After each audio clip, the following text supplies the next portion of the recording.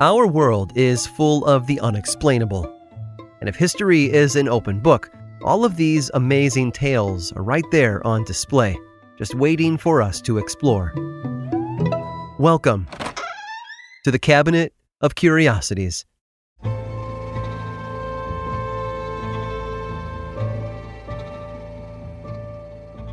Walls are meant to be protective. 4 walls and a roof are part of a person's basic needs, along with food and clothing, of course. However, walls can also be confining.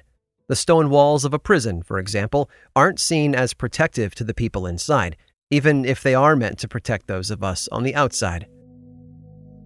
Fu didn't see walls as a shelter. He saw them as a hindrance, something to be overcome. Fortunately, Fu was resourceful. He'd been locked up since the early 1960s, back before security cameras and sensors adorned every corner and corridor. He learned the guards' schedules. He knew when they patrolled his cell and when no one was in the vicinity. The first time Fu escaped, he got as far as the tree line before he was captured and thrown back in. The guard in charge, Jerry Stones, was furious. He threatened to fire anyone taking shortcuts and not doing their job. Security was of the utmost importance. The second time Fu got out, he was captured on a nearby roof. Then one day, one of the other guards noticed something odd. He watched the prisoner from a distance, taking note of his behavior. Fu produced something from his mouth. It was a piece of metal he jimmied into the lock on his door. The guard didn't know how he'd gotten it. More importantly, he had no idea how Fu was able to pick the lock by himself. But like I said, Fu was resourceful. The authorities were at a loss for how they could keep losing track of him. They thought they were doing everything right, and technically they were. There was just one thing they hadn't counted on: animal intelligence. You see, Fu's full name was Fu Manchu, and in 1968 he wasn't a prisoner per se, but he was certainly behind bars, in the Omaha Zoo.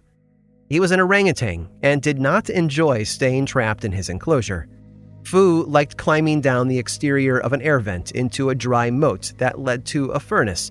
He would use his strength to pry the furnace door open just enough so he could slip the wire, which he kept tucked between his bottom lip and his gums, into the crack. He'd slide it upward to unhook the latch and then roam around the zoo. The head zookeeper, Jerry Stones, couldn't believe the ape had figured out a way to break out on his own. But almost 20 years later in San Diego, another male orangutan managed to do the same thing. This one, named Ken Allen, had become very good at scaling the walls of his enclosure. Zookeepers there eventually brought in a team of professional rock climbers to find ways to keep Ken from climbing his way to freedom, or worse, teaching the other apes to do the same. However, to animal researchers at the time, these escapades weren't as interesting as what was going on in other zoos around the country. The famous gorilla Koko in California could communicate with American Sign Language. She knew over 1,000 different signs and was able to convey emotions as well as ask for things from the researchers. And then there was Kolo, a female gorilla at the Columbus Zoo in Ohio. Kolo couldn't sign, but she had other ways of getting what she wanted. One day, zookeeper Charlene Gendry learned Koko had taken possession of something her colleagues couldn't identify, and she was keeping it hidden. Thinking it might be something dangerous, they tried to bargain with her. They offered her peanuts to try and coax it out of her hand, but she wouldn't let go. She wanted more. Charlene added a slice of pineapple to the deal. That's when Kolo showed her what she'd been hiding: a keychain. But rather than give her the whole thing, Kolo saw an opportunity to increase her earnings. She broke the keychain into pieces and only gave a new piece away when Charlene presented a new piece of pineapple. The object in Kolo's hand hadn't been anything dangerous after all, but the experience had taught Charlene something important about the apes. They knew how to negotiate. Fu Manchu, Ken Allen, Koko, and Kolo had all learned how to perform different tasks once considered only teachable to humans. The ability to pick locks, outwit zookeepers, communicate via sign language, and barter for stolen goods apparently came naturally to the curious creatures. And however scientifically inaccurate it might be for me to swap animal names in this particular story, the old adage couldn't be more relevant given the circumstances. After all, Monkey see, monkey do.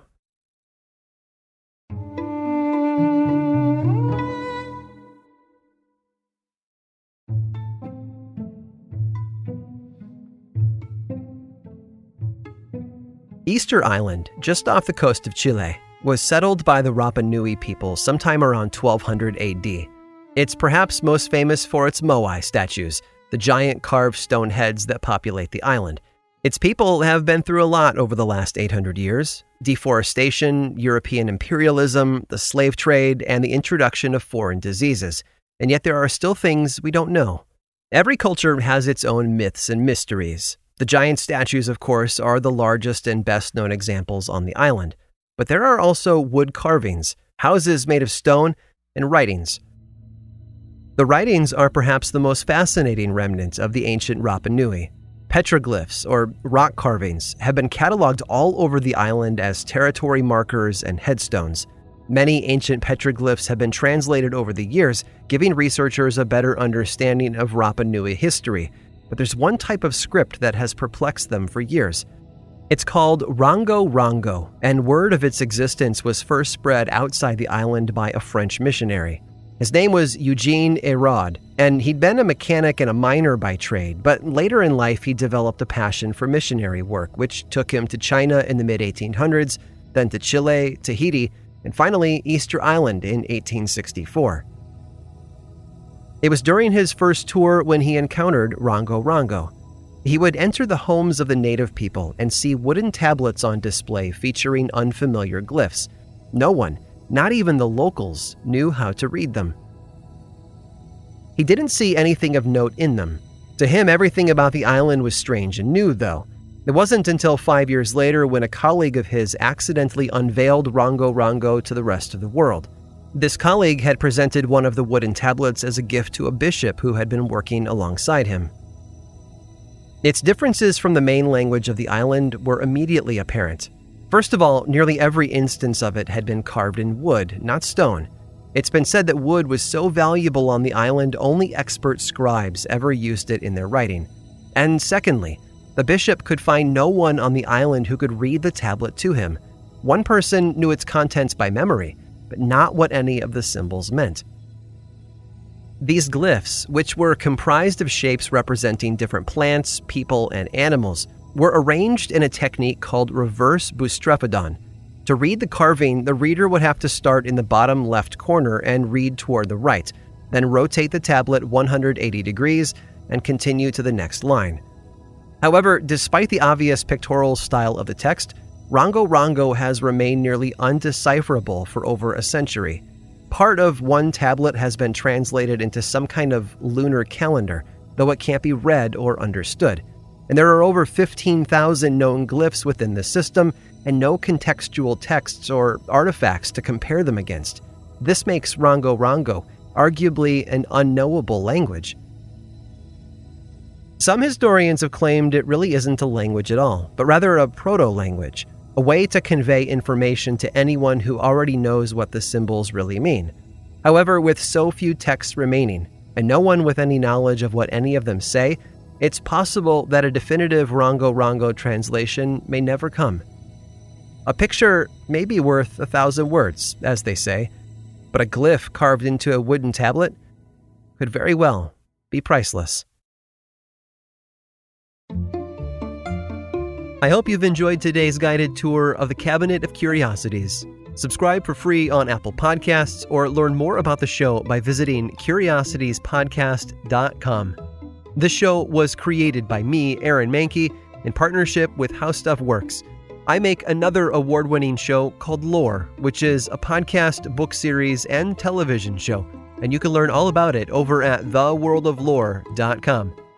And until next time, stay curious.